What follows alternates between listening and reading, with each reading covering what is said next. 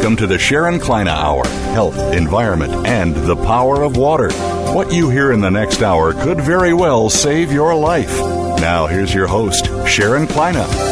Power of Water, Earth's Human Mission, and what we want to learn about what is happening on our planet to live here, as we must all remember we're living as guests on the planet, and we have to learn how to live here.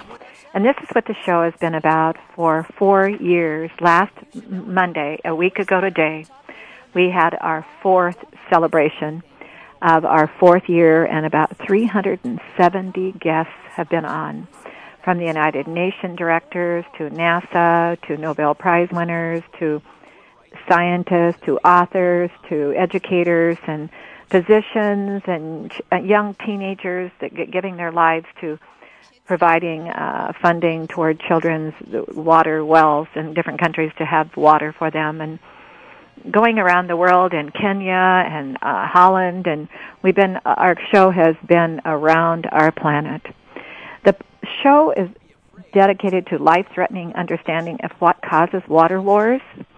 Without the water, there is no planet.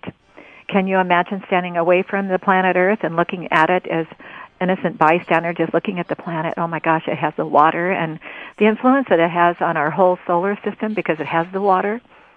The moment you were born, you entered in the air you breathed from a pocket of water. That moment you became naked, no water around you. The word dehydration began, loss of water to passing to away, life to death. It's the water. You're like a pool of a river constantly. If you look at the water, a river, you're flowing internally with water. You must drink 8 to 10 glasses of water a day. It's vital, or you'll dehydrate. You can't even fight the toxin if you're not drinking enough water. So as you open the eyelid and the eyes begin to be the organ where the skin is not covering the eyelid all day, remember that organ is a planet of its own, the eye. So your eyes are vital to your moisture level, what you're drinking, what you're eating, your everyday of life. Without your eyes, the health of your body begins to have a challenge, obstacles. So we teach a lot on our show. Our sponsor, Nature's Tears Eye Mist, the founder company is Biologic Aqua Research Center. Nature's Tears Eye Mist is the sponsor, and today we're going to move very quickly into our guests before so that you can begin to listen to what they're going to be teaching us. It is so important what we're going to learn here today. But before I begin, I'm going to have a tribute to my friends in Japan. I was in Japan this last year. I flew in during the daylight, and I couldn't believe the beauty of the country and the concerns and proactiveness of their environmental concerns, of their of having lawns growing on buildings for environmental concerns. Everywhere you go in Japan was for environmental concern, health reasons, Earth's Human Mission. They have taken so serious. They recently had the tragedy of being, it was noticed from the Earth with an earthquake. They've had the tsunami, and then they've had the nuclear power problems with some pollution problems that they're trying to solve. And once that is solved, maybe we'll all know what we can do with the future of nuclear power that is already there. But I have a message for my dear friends that I fell in love with there in Japan, and the beautiful relationship that I built and the futures that we will have in Japan is this message from home. Nature's Tears, Missing Japan. Eyes from America, our vision is with you. Earth's Human Mission, our prayers, and Japan's courage, because you do have courage. And you're showing the rest of us that devastation can happen, but it won't be long. You'll be up and going and stronger than ever. And you will be even more than you were before, which you were already the example to the rest of the world of what environmental concerns are about. I wish you well, and our prayers and tears are with you. Today we have a very exciting guest. I'm really excited about Tim Blakely. He's the author, educator, herbalist from a company called Frontier Natural Products from Norwalk, Iowa. Today I wanted to ask him a lot about history of teas, because I think the future of tea is going to be there for understanding how to benefit your health for healthier reasons. Our second guest is Dr. Alan Taylor. I am very excited about Dr. Taylor. He's a PhD. He's a senior scientist and director of the Laboratory for Nutrition and Vision Research. I have been studying and finding that nutrition and your eyes are who you are. And look how many of you are watching the computer today.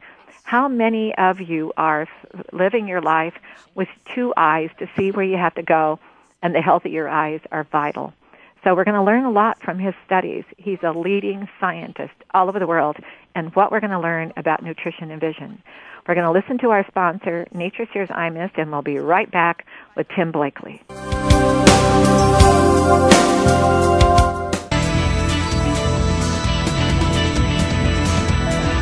Listen. The world is talking. The World Talk Radio Variety Channel. Discover the secret of Nature's Tears Eye Mist, an entirely different approach to eye care without eye drops. When your tear film is dry, your eyes feel dry. Nature's Tears Eye Mist naturally supplements the tear film with Biologic Aqua Absolute Premium Standard Grade of pure, all-natural water. Nature's Tears Eye Mist, just a mist. All natural, safe, convenient, no preservatives. Nature's Tears Eye Mist can be purchased nationwide at selected eye care professionals and drugstores near you. You're listening to the World Talk Radio Variety Channel.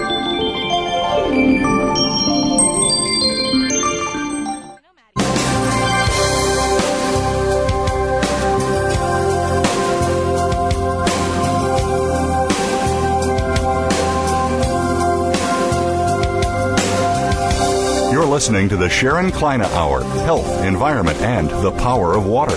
If you have a question or comment, please direct your email to SharonKleineHour@yahoo.com. That's SharonKleineHour@yahoo.com. Now, back to the program. Tim, are you with us? I'm here. Can you hear me? Wonderful. I can hear you. So how are you today? I'm doing great today. Well, I want to thank you for I was excited about the show today, and Tim, tell us about who you are and Frontier Natural Products. Well, I've been working in the herb world since the 70s, way back when we were just a bunch of hippies hoping we could change the world, but things have obviously changed a lot. So Frontier is a company located in Iowa, and we sell medicinal herbs, culinary herbs, tea, etc. And I spend a lot of time traveling around the world sourcing material, and then I teach classes to people how to use those products. So I've seen... Now, Tim, were you recently in Anaheim? Were you able to go to Anaheim to the Natural Products Expo? Oh, yeah, I have to go every year. Okay, I was there. Oh, it's great, wasn't it? Yeah, I did a personal appearance for Health Enterprises. We were downstairs because I'm in the medical field in the eye category, and Nature's Tears Eye Mist is the only 100% natural product in the world like it for the eyes. It's 100% tissue culture grade of water. We were brought into the medical field years ago, so I have a passion for studying nature. And I want to hear now, Frontier Natural Products started when? 1976. 1976, and you're the founder. No, we're a co-op, actually, and it's kind of unusual in our industry. So it was started by Rick Stewart in a small little cabin he had on the banks of a river, and it slowly grew into the company it is today. Now, and tell us a little bit about your products, and then we'll go into what I wanted to learn from you today about teas. Tell us a little bit about your products. Well, we're kind of famous, I guess, for our organic and fair trade approach to supplying materials. We're the biggest organic supplier of spices in the world. We're probably the biggest organic fair trade supplier of teas in the world, and we're also pretty much the biggest supplier of essential oils in North America for the natural products industry. So now, do you have products that are having a trademark name on them besides supplying other people with the ingredients they need? Do you your own name? The three names we have. Frontier, of course, is known throughout the industry, but we also have Simply Organic, which is one of our spice lines. And then we have Oricacia Essential Oils. So we basically have three different names to our product line. Okay, and we can see that on your website. Well, wonderful. Congratulations. Tim, before we move into, and I want to have you on again sometime because you're going to be full of information, but can you imagine how far you've come when you got to the Natural Product Expo? We've been in the medical field for years. It's ophthalmology, refractive eye surgery, and more. Drugstore presence, yes. And when I walked in, Tim, I was in awe. They make the fashion designer look like you better become part of nature and start a new culture. Oh, who would have thought 30 years ago we would have an expo like we have today? Oh, I need to tell the audience worldwide that the Natural Product Expo at the Anaheim Convention Center, right next to Disneyland and the Hilton Hotel. When you walked in on the first floor, the most magnificent, glamorous, classic sophistication of presentations of the smoothie drinks, of the natural juices, of the sugar-free cookies or the no sugar added cookies or chips or whatever it may, and then the protein drinks and the protein bars and the teas, and it was so glamorous and so classic and so sophisticated, besides the generosity of each of the people in there. Now, we gave out an enormous amount of free gifts of Nature's Tears Eye Mist, but they were upstairs giving out just tons and tons and tons of samplers for people to enjoy. Yeah, you definitely wouldn't go hungry at Expo, that's for sure. Oh, nobody would. And Tim, the first time I ever walked into, I'm from Oregon here, and I walked into a Whole Foods store in Portland, Oregon the first time a few years ago. And Tim, I was so, because I've been studying nature to do what I've done in the technology of understanding the benefit of water and dehydration disease. Of course, I studied nature for a lot of years, over 35 years. Well, I started out with studying with nature. Well, Tim, when I walked into the first Whole Foods store, I'm going, oh my God, to my husband, I think I died and went to heaven.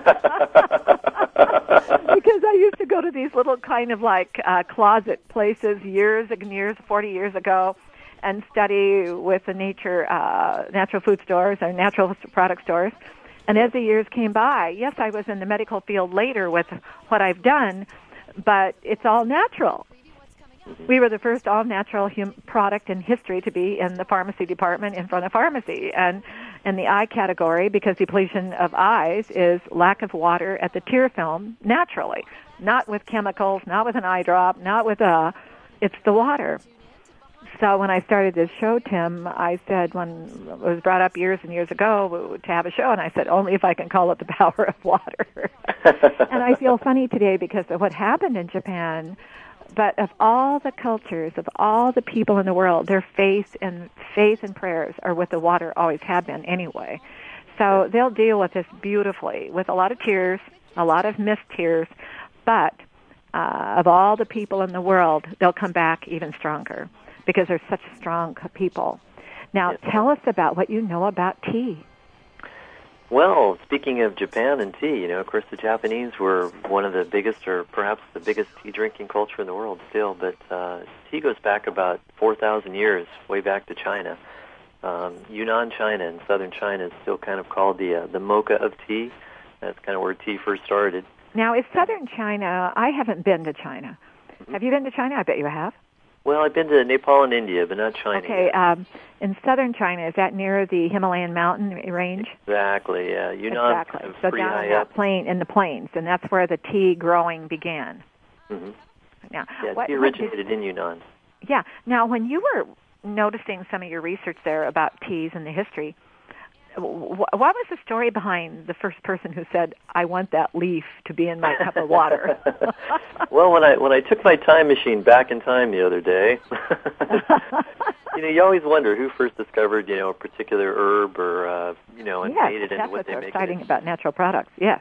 Yeah, it's like that person was a genius, right? That person is a genius because they saw something. They were curious to explore something. Yes. Now, what did you learn? Well, I can tell you this. I actually grow tea at my house, too, and tea is not a spectacular plant. You don't look at it and go, wow, this is going to be a great plant to drink or anything. So somewhere along the way, somebody just grabbed the leaf and nibbled on it, and surely they felt the effect of the caffeine at some point, and they realized, wow, this is a kind of a stimulating drink. So, what can I do if I make it into hot water? And at some point they started drinking tea pretty regularly. I mean, we're talking thousands of years ago. Yeah, and then that was in China. Yes. Yeah. In fact, the rest of the world, prior to World War II, just about in that area, the rest of the world knew that China had an enormous opportunity in silk and teas. And China dominated the tea industry for a long time. Yeah, people were trying everything they could to try to get into China and become more than just a partnership based on teas. Yeah. The first tea wasn't grown outside of China until the 1820s. And then, of course, it was grown in India, and it quickly took off because the English, absolutely loved tea. And once they started growing it in India, that gave them an unlimited supply, and, of course, tea took off. Now, today I have a fascination with it a little bit because you have to put it in water. But in my world is water. But, have they ever studied more about today in the natural product business, about having a pantry, a little shelf area of teaching people that if you have that tea and you have that complaint, ailment, it could be a symptom, but that they would go to and learn which tea would you drink if you get up in the morning and you need just a little bit of extra strength. During the day, you're feeling a little like an allergy coming on.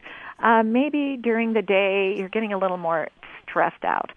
Maybe during the day, you're getting ready to, you're not as hungry or you're too hungry. Do they have, can people learn which tea is good for them for different reasons? Well, absolutely. I mean, you can combine. I like the word absolutely because I was hoping you'd say that. I like to go back to your statement earlier. When you mentioned water earlier, I kind of just think of tea as just an extension of water. You're right. Take water and you just kind of make it a little bit better in some ways. And it's hard to make water better, but I think tea is the perfect medium to do that. So they just go so well together. I mean, all it takes is throwing a little bit of plant material in water, and voila, you got tea. Yeah, like the voila. So and anyway, well, you and I both agree, and the world agrees, that you must drink 8 to 10 glasses of water a day. I had a doctor on who's so well known all over the world. He said inside the body is like a flowing river. So if you want your river to flow in your community and the waters and the lakes and so on, but you also need to flow with the water in your body to detoxify and keep alive with the organisms. Back to the tea. Tell me a little bit about tea. Which type of teas? And I know we know that China is still at the top. Then we have India, we have Kenya, Sri Lanka, Turkey, Indonesia, Japan, and going on. The United States isn't on there. Why do you think the United States hasn't gotten into growing tea? I mean, I live in Hawaii, so I can say that yes, we're growing tea in the United States. You need an environment that's pretty much frost-free. Tea doesn't take cold, so that limits the areas in the world that can be grown. And there is a tea plantation that was started in Charleston, South Carolina, way back in the 1800s by Lipton, and it's still there today. Most people don't know about it. It's kind of a hidden little enterprise, but that was the first American tea plantation, and now we have some really small ones starting up in Hawaii, which is very exciting because we make a really nice tea here. Yeah, now Charleston, South Carolina? Yes. Or North Carolina? South Carolina, yeah. I've actually visited that tea plantation. It's, it's not as nice as any of the tea places here in Hawaii, but, it's nice. I'm a little prejudiced towards Hawaii. Well, you have a lot of backdrop there. You're not an island. I mean, you're not. No, I'm not an island. I should say you're not landlocked. No, I'm not. But back to tea. Now, tell us about some of the types of teas that you have found, and I want to have you on more commonly, if you would, for us, because we do reach out to the world with messages from here in the United States that can give us more education. But which type of teas did you learn that are so healthy? Very good teas. Yeah, there's 4 major types of teas. You have black tea, green tea, oolong tea, and then white tea. And there's big differences between those 4 major types of tea. And, if you're looking for a higher caffeine content, black tea definitely has the most caffeine, but if you're looking for health benefits, we know a lot more about the health benefits of green tea than we do any of the other teas. And then you can go halfway in between the two and drink oolong, which is basically kind of a blend of green and black teas. And then white tea, white tea is kind of interesting. It's not my favorite. It doesn't have a whole lot of flavor. And but some people really enjoy white tea. Very low caffeine content in white tea. Some of the flowers, the teas. When I was at the Natural Product Trade Show, I met one of them. The tea companies from Japan, Teas Tea, and they were giving me a little insight. But what about some of the flower flavored teas? They have different. Do they have a lot of caffeine? Or are they mellow? They relax you? What do they do? Well, I mean, it depends on whether we're talking about tea, which has caffeine in it, or then there's all the herbal teas too. So when you open it up let's to make herb sure that our audience know the difference between an herbal tea or maybe a Lipton tea, we should say even, because now which one do you specialize in? Well, actually both. So I started out drinking more in my life and, of course, teaching more about herbs. So we have our herb teas, which would be like nettle tea, chamomile, peppermint, spearmint. Then we have, tea itself, which is all coming from one plant, Camellia sinensis, and that's where you get black tea, green tea, white tea, and oolong tea. And so between herb teas, which you have so many, there's hundreds of different herbal teas you can drink. And then with the, the regular tea, you have black, green, white, and oolong. So a lot of possibilities. Now, I'm going to ask you a question, and if you're not prepared today, we can do it another time. What is the shelf life of a tea? Let's say you buy a tea. We'll start out with the bulk of the tea, not in the tea bag. What is the shelf life of a tea? If a person goes in to buy a tea, bulk amount of tea, buying, they always put it in a plastic little bag. Should they go home, put it in a glass jar to store it, and then is there a lifespan? Yeah, I prefer to store everything in glass or a tin. Okay, glass or tin. Yeah, tea's not going to oxidize very readily. So if you keep it in a cool, dark place and keep the top on, don't allow it to get hot or wet, it's going to last a long time. We're talking... In a darker place, though, not out. Always in a dark place. Never allow it to get any sun. That's why traditionally they used to put it in tins. Okay. Because the tin wouldn't allow any light and or moisture to get in. And it's going to last for, easily, a year or two. It's not going to go bad instantly when it does finally start to maybe lose some of its qualities. So good to know. So if a person buys the bulk tea, go home, transport it into a little glass jar or a tin, and keep it in a dark place. Yeah, definitely have it be a dark glass. If you have a transparent glass, then it's going to allow some light in if you accidentally expose it. Unless you have it in a cupboard someplace. Yeah, unless you keep it in your cupboard. Dark, yeah. Now, tell us about the fabrics, the formula. What is the material of a tea bag? They're coming out with more different types of materials from the old world tea bag. Now they're getting into the more fabric type of materials. Which is how would people look at the fabric, at the material that's made with the tea bags? Throw in one line and say, first and foremost, you're better off drinking whole leaf tea than drinking tea that's in tea bags, which has already been powdered, because whole leaf tea is just going to have more flavor and more volatile components in it. And I'll always say that's better first. But then, if you're going to drink it in a tea bag, the old traditional cotton tea bags I thought were great. And now they're coming up with, various other tea bags. But my big focus really is on drinking whole leaf tea. It just doesn't get any better than that. Exactly. Now what is your favorite tea?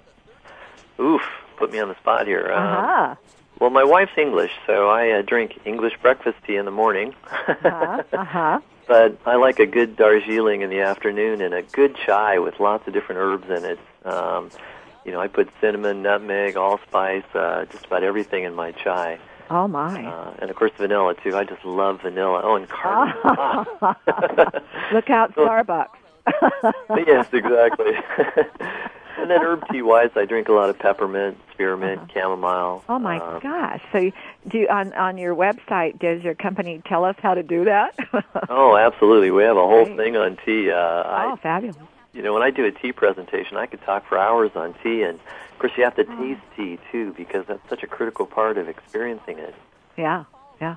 Now, do you, I buy those little spoon-looking, you can take and open up the spoon that has the little holes in it to take the bulk tea and put it in there, and then I drink my tea. I get the boiling hot water, and my husband and I years ago bought those boiling pots that are electrical for the tea, and then we put the hot water in the cup, put that tea spoon thing in the cup, and I can drink it starting out weaker but stronger, take it out, do it anything I want, putting my cup on a little saucer, but work with it that way. But now, where else in the world are they, and I know different countries are drinking probably more tea than ever coffee.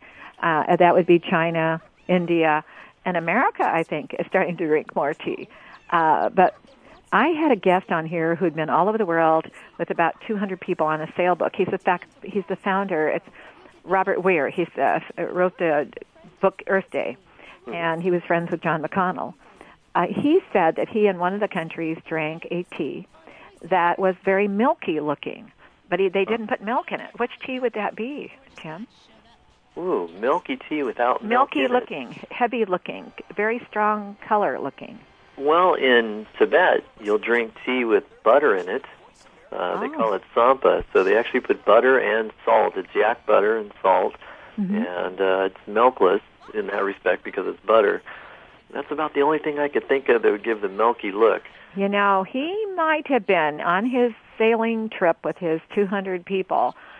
He was off the boat going into the India side of the Himalayan mountains. Yep. And it may have been where he had the influences there. Then he went on to different countries, but because he said it was very milky looking, but he didn't. He said he knows they didn't put milk in it, so they put butter in it. Yeah, it's the only place in the world that I know of where they actually put butter in tea, and it's when you drink it, it's like nothing else you've ever drank tea-wise. So it doesn't have the flavor of the tea. You're tasting more of a buttery. Well, they even put salt in it too. So add salt to tea. I mean, you have a hard time imagining it until you taste it. It's now, around the world, where have you drank your favorite cup of tea, though? Where have you had your favorite? Oh, probably in Nepal, staring at the Himalayas. Okay. I love Nepal, and I've been there many times for work, and I just find looking at those mountains just a spectacular experience. Well, you know, I'm envious with you being in Nepal drinking tea. And the Himalayan mountains, so high and so strong. So we've only got about 3-4 minutes left. What can you do to tell me about what you've learned about tea? Oh, have you learned which particular tea has become very popular in America that people should be thinking about? And tell us about your company. And we've only got about 2 minutes left. Well, let me throw out a quick statement here just so you understand my love for tea and its history. So this is a quote from 1211, so it's an 800-year-old quote, and it's that tea is a miraculous medicine for the maintenance of health. Tea has the extraordinary power to prolong life. I just don't think there's anything quite as healthy as tea. And whether you're drinking green tea, black tea, oolong, or white, they're all good for you. I mean, there's a lot more studies on green tea than black tea, but all tea is going to give you some incredible health benefits. I mean, the antioxidant benefits alone are fantastic, but there's so many studies on tea and its impact on everything from heart disease to indigestion to cancer even. Tea is really well studied, and so we know so much about its benefits. And I forgot what your original question was now. Well, and then also your company. Where do they go? Where do we go to find your company and learn more about Frontier Natural Products Co-op. FrontierNaturalProductsCoop.com would be our website. And we're one of the bigger suppliers of organic herbs and spices and tea in the world, so anybody can go to the website. We're a co-op, so we're basically owned by our customers, which is really unique in the manufacturing world. In Southern Oregon, we have a health food store that's a health product store. In Ashland, Oregon, it's a co-op store. Yep, sure. I've been there many times. Have you been there? Oh, yeah. Okay, well, I'm talking to you 30 minutes, actually 40 minutes south of, north of there, Grants Pass. So I'm 40 minutes north of Ashland. Pardon? I used to live in the Applegate Valley, so I know the area well. Oh, you did? Yeah. Okay, well, this radio talk show has been coming from Southern Oregon all these years. Yeah, so the world brought us around together, Tim. Well, I wish you well and your company, and I hope I can have you on again because there's so much to learn. I enjoyed the experience, and I could talk about herbs, spices, and essential oils forever. Oh, let's do it. We'll do it All together. right. And thank you again, and you have a nice day, and you be well. All right, you too, Sharon. Okay, take care. Thank you. Bye-bye. Wow, didn't we learn a lot? And our next guest is Dr. Alan Taylor, PhD, who's a senior scientist and director of laboratory research for nutrition and vision. And I'm going to ask him about what he's been learning also about tea and eyes, because we've been bumping into green tea and eyes, so we shall find out. We're going to listen to our sponsor, Nature's Tears Eye Mist, the only method of moisturizing the eye with 100% tissue culture grade water with just a mist. We'll listen to our sponsor, and we'll be right back with Dr. Taylor.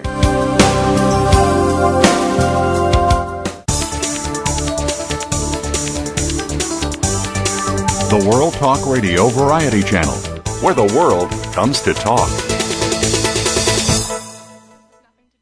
Discover the secret of Nature's Tears Eye Mist, an entirely different approach to eye care without eye drops. When your tear film is dry, your eyes feel dry. Nature's Tears Eye Mist naturally supplements the tear film with Biologic Aqua Absolute Premium Standard Grade of pure, all-natural water. Nature's Tears Eye Mist, just a mist. All natural, safe, convenient, no preservatives. Nature's Tears Eye Mist can be purchased nationwide at selected eye care professionals and drugstores near you. The World Talk Radio Variety Channel.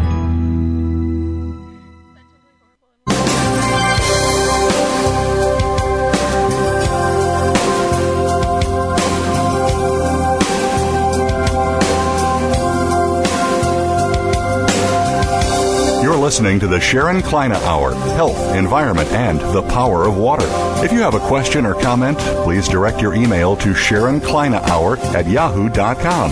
That's SharonKleinaHour@yahoo.com. Now, back to the program. Dr. Taylor, are you with us? Yes, I am. Well, thank you for joining us.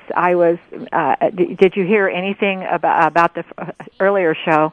We were talking about teas and natural around the world. And Dr. Taylor, you've taken on, I believe, one of the most exciting futures of the world.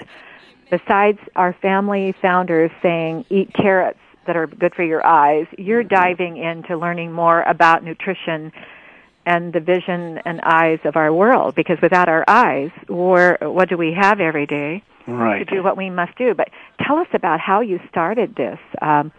First of all, tell us about you. And then tell us what started this nutrition and eye research. Well, for me, it's sort of a circuitous and labyrinthian trail, and that is that I began as a chemist asking what specific molecules and lenses of eyes were functional and how they functioned and why they functioned. Eventually, I began asking not just about the molecules, but what they actually did within the lens. The reason we started with the molecules first is those same molecules exist in all cells. And we were just using lenses as sources, but after single-handedly examining 20,000 eyes, particularly cattle eyes, in this case myself, I became interested in finding out how the lens is this miraculous tissue that becomes clear. And then why the cornea becomes clear, and then one thing led to another, and we began asking about how does one establish and then preserve suitable and appropriate vision throughout life. So it was sort of a long trail for me from the molecular right up to the human. Yeah, on our show we had Dr. Werther, who won the Nobel Prize. He's from Switzerland for the molecule, and he said it took 25 scientists, 20 years, millions and millions of dollars to prove there was that molecule. Yeah, I'm sure that's true. And isn't that sad? Because common sense, you're using common sense. Yeah, really, in many respects, when people ask me what I do for a living, I say I prove that my mother was right. That basically the good food she tried to feed us as kids is probably good food, and she's right. Common sense. Natural, fresh. Well, it's not just common sense to everybody, in fact. In fact, I'd say for a majority of Americans, it's hardly common sense at all. They just don't adhere to it. Well, we're learning. And people are sort of relearning about the basics. Yeah, I think there's a new culture coming on, Dr. Taylor. I really do. I am convinced of it. Now, tell us about nutrition and eyes. How does that go together? Because the eyes and are connected to the brain. Correct. And then the rest of the body. Tell us what you've learned, and then we'll take them into why nutrition. When the baby is in that womb, and the eyes and the brain connect, and then here comes this baby born in that delivery room. In fact, I've had the head of Johnson & Johnson's Empathy on we talked about that delivery room when that baby opened the eyelid the first time. Right. And life began. And tell us about what you're learning about, give us an education to our audience, why there is such a connection to what's happening with the eyes today, the environment, and why we need to also study what we've been eating. Right. Well, so first of all, I think it's very clear that we are what we eat in general. You know, whether we get obese or we don't get obese depends on whether we eat and how much we eat. Whether we grow tall or grow short depends on the kind of nutrition we had as children, or perhaps even maternal nutrition. Just, you know, my father was almost 3/4 of a foot shorter than me, and his whole generation was, because they just didn't have food. And we do. So clearly what you eat determines the status of the body that is eventually formed. Now, in terms of nutrition and eyes, I think that as people get older, it's pretty clear that we're susceptible to a lot of diseases, and we call these age-related diseases. And the toll that these age-related diseases takes on our life quality is enormous. And people say, we were told that the loss of vision is the second greatest fear amongst the elderly because of the compromise of life quality, let alone the compromise of productivity. And as we think about healthcare budgets these days, it's also particularly important to try prolong health and delay the requirement for care, because there's tremendous saving to be obtained, both personal and from the societal level.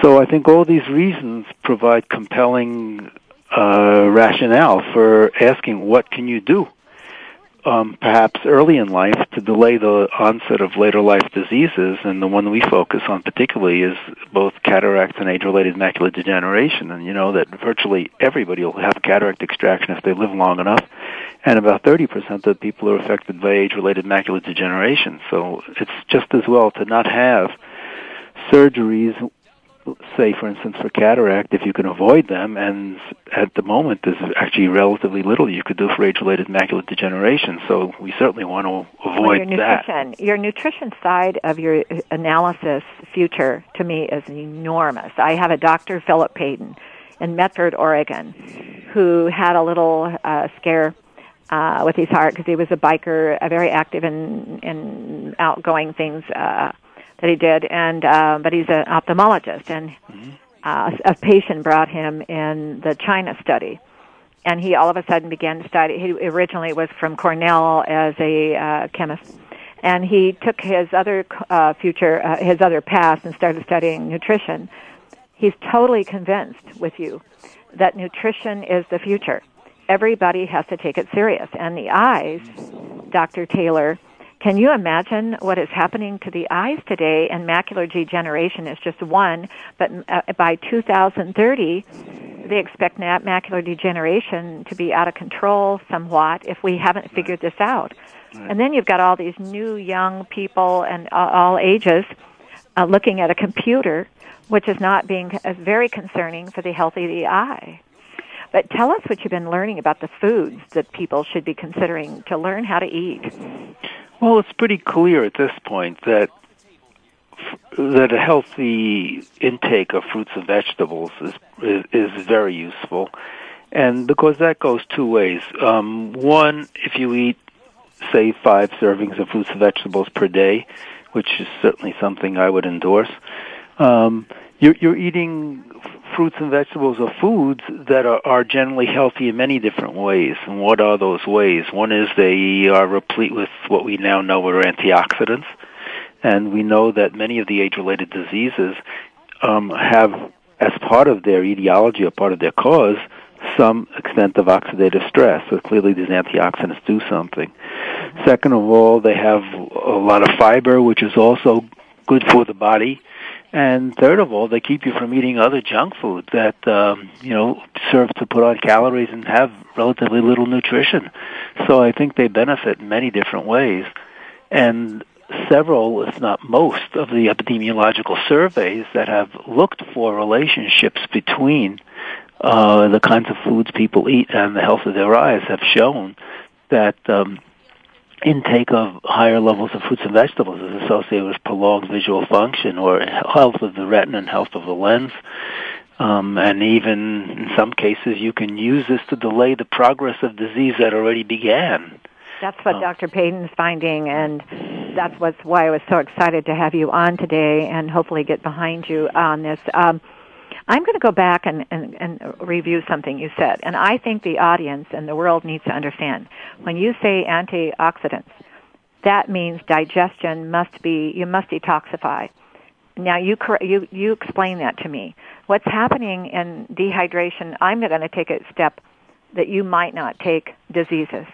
From the moment we're born, we start this dehydration process. Do we know what's happening to each individual? No. But you're finding a lot more toxin in the body and the eyes based on the fact we're not digesting. Can you explain to the audience who gets all these words thrown at them, and their occupations or maybe have nothing to do with understanding what dehydration or digestion or antioxidants or mean? Could you explain that with common sense to them? Well, let me try. Somebody can ask me a question if I fail. Okay. So what I'm going to explain to you first is the oxidation, and I'm going to ignore dehydration and digestion for the time being. Okay. So if you put a newspaper in the back of your car in a sunny day, what happens to that newspaper? By the time you get home, or after, say, going out for a few hours, that paper is a bit yellow, right? If you put an apple on, say you eat an apple partially and then leave it out for a little bit, that apple turns brown, right? We've all seen the apple get brown or a banana getting brown or some fruit that you just leave out on the table for a little while. Well, what's going on there? Let's add another analogy. If you light a match, the match starts, say, as a clear yellowish stick, right? And then by the time you finish burning it, it's brown or black. So what do all these things have in common? It is the carbon is being changed. The carbon that was in that match or that's in the newspaper, which is made of cellulose fiber, or carbohydrates and proteins that are in your cells, are all being attacked, shall we say, by oxygen, various forms of oxygen. It need not be the oxygen we breathe, but that oxygen is converted to other forms that are very reactive. And we need those forms, but a lot of them get loose in cells. And then you have to counteract those loose forms of oxygen, because those loose forms of oxygen is exactly what makes the paper get brown or the match burn or in fact, the brunescence of your lens. So, for instance, if you look, I'm just giving an example in the lens, why do people have trouble driving when they're 40 or 50 years of age?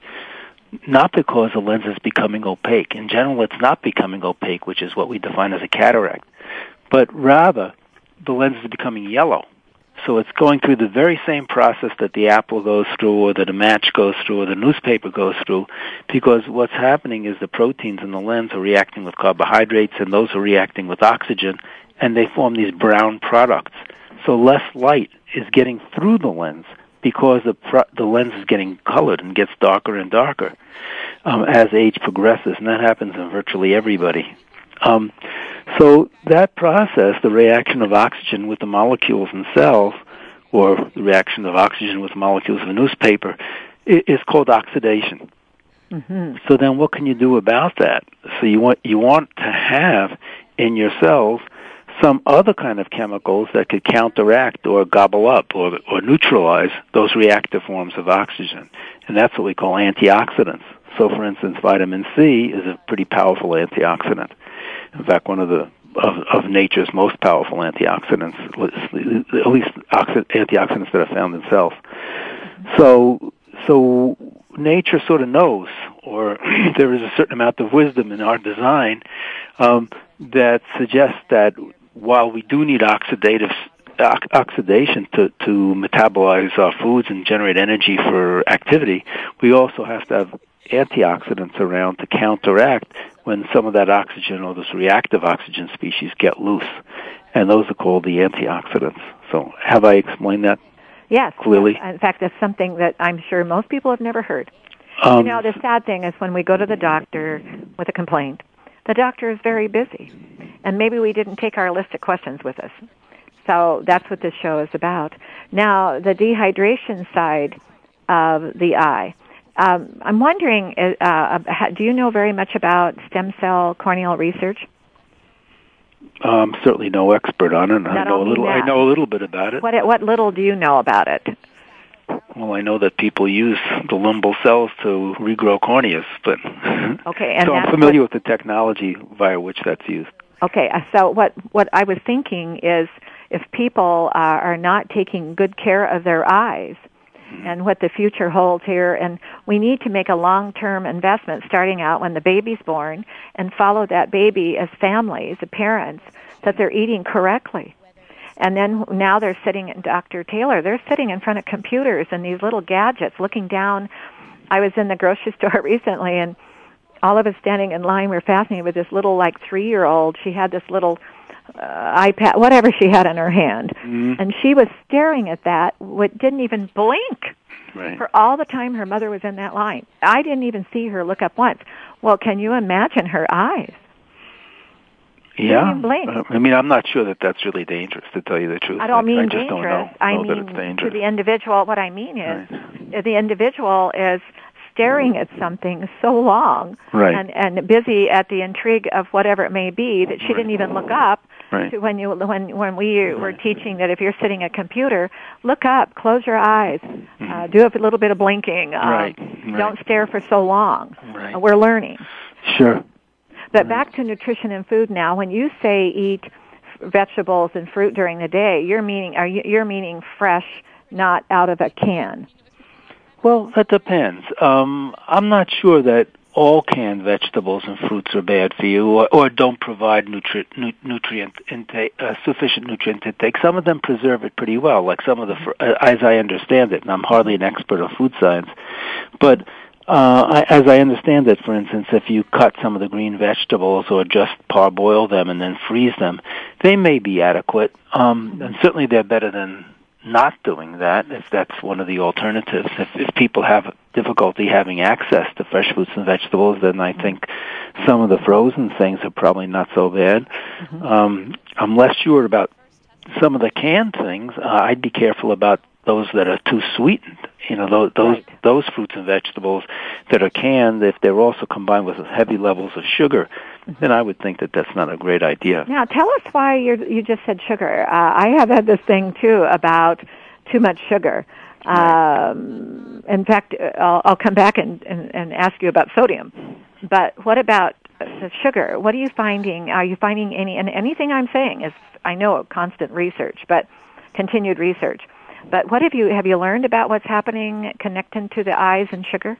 Yeah, we've actually just published about 8 or 10 papers on that, and I think that's one of the new frontiers in terms of nutrition and vision, is the recognition that consuming higher glycemic index diets, and we'll explain that in just a minute, is actually associated with considerably enhanced risk for age-related macular degeneration and perhaps cataract as well. Now, why might that be? Now, if you think back to what I was explaining to you before about oxidation and oxidative stress, the example I gave was that some of the proteins in cells react with sugars, and then those react with oxygen, and they become brown, right? Mm-hmm. So other things happen as well. And what happens is these proteins that are modified by carbohydrates or sugars basically become cytotoxic. They become little poisons inside the cell. Very serious. Now, normally, pardon me? Well, a dehydration effect, because I'm looking at sugar, and you correct me, sugar would heat the body. Yeah. Am I wrong? Well, that's true, but I'm going to go in a different direction. Okay, you go in your direction. So So as I mentioned, these what we call these advanced glycation end products. It's a new term, AGEs we call them. These are proteins that are modified by sugar that are then also modified by oxygen. These accumulate and they become like little poisons in the cell because they actually compete with the proteins that should be doing their jobs but can't, and can do their jobs, but these modified proteins interfere with that process. So they compete, in other words, with the good processes. And normally there's a whole editing machinery inside cells. Cells also are equipped, just as they're equipped with antioxidants to prevent the formation of these things in the first place, they're also equipped with little digestive enzymes, to use the term you used before. And we're not talking about the stomach now, we're actually looking inside the cell, but each cell also has its digestive machinery. And that digestive machinery literally has a seek and destroy function. And it will seek out and destroy these damaged molecules. But the sugar actually makes the proteins resistant to that seek and destroy machinery. And not only that, it might even damage the seek and destroy machinery. So that there's a double whammy there when you have too high levels of and sugars. As you're talking, Dr. Taylor, all I'm thinking about is all these people sitting next to the computer with sodas they're drinking. Yeah, right. So therein lies a big problem. And, I think that's our problem. It's less the computer than the soda. And now, real quickly, let's go over to sodium. Yeah. I only have about 2 minutes left. What is your thinking on sodium? I'm really not sure. I just don't know enough about this. As far as I know, there's little information about sodium and visual health. Mm-hmm. I may be wrong about that. My concern sometimes is the dehydration has to have certain things to slow it down. Right. And I had a friend one time who'd been in the medical field forever, and her mother was not doing well. She goes to where her mother was, she looks at the chart, and they'd taken her off of anything and everything to do with sodium and the different medications. All of a sudden she said, I want my mother back on sodium, I want my mother this way. And her mother responded and lived for many years to come. And they didn't think she was going to make it. I think we're getting too carried away. I could be wrong on the sodium side. I wish we could stick more to what you just talked about, understanding more about our sugar, our carbohydrate side of it. Mm-hmm. We only have 1 minute left. You've been wonderful. Have you ever been the greatest teacher, professor? What would you like to leave the audience to think about as you're learning, what you've been learning? I think it's really important for elderly people and parents to think about how important it is to imprint on people younger that their body is what they eat, and that taking care of your body early in life is really important for retaining and establishing and retaining health later in life, and to the extent to which one can implement diets that are rich in fruits and vegetables and low in carbohydrate and fat. And I don't mean low, I mean lower. In other words, just not drinking those sodas and the extra snacks and keeping the weight off. Those kind of things probably deliver tremendous amount of both quality of life later in life as well as prolonged function later in life. And I think that kind of common sense, as you referred to earlier, would take the national health care budget a long way as well. And as you go, did you know on the National Health Nutrition chart there isn't one glass of water on there, Doctor? I'm surprised at that. Years ago when I watched it, I was shocked. Not one glass of water. We're going to have to do something about that, Dr. Taylor. Well, you have a nice day, and I sure appreciate what you've done today. We've learned a lot, and I hope if I come up with some more questions, I can entertain you to come back on and educate us again, because I believe the eyes are on the world here, and we've never learned enough about eyes. I put people in a room and I said, what have you learned about eyes through years about education? They said, well, I guess eating carrots. No, we're a long way beyond that. You're a long way beyond that, thanks to you and Tufts University. Well, I thank you. You have a nice day. You too. Thank you. Bye-bye. Bye. Thank you. Have you learned a lot today? I do believe in teas. I think let's learn more. I think it's time that we took your vision serious, because I know you're looking at computers. And it's time that we took the eyes of the world very, very serious. And I want the world to know that Earth has a secret. And we all need to embrace that moment of living with the Earth, with nature. and it does have a missing nature. And what it means is, let's be together, let's join together with the strength and courage of Earth's Human Mission. And Earth's Human Mission is saying to us, I know this for a fact, the power of water must be here forever. Drink a lot of water. But Earth's secret is, don't ever say goodbye, because that you're leaving an immortality of yourself behind. I want to thank you for listening, and it'll be next time we'll learn more.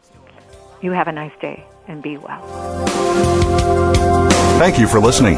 Join us next week for another edition of the Sharon Kleine Hour, Health, Environment, and the Power of Water. Mondays at 10 a.m. Pacific Time on the World Talk Radio Variety Channel. Remember to visit Sharon's website at SharonKleineHour.com.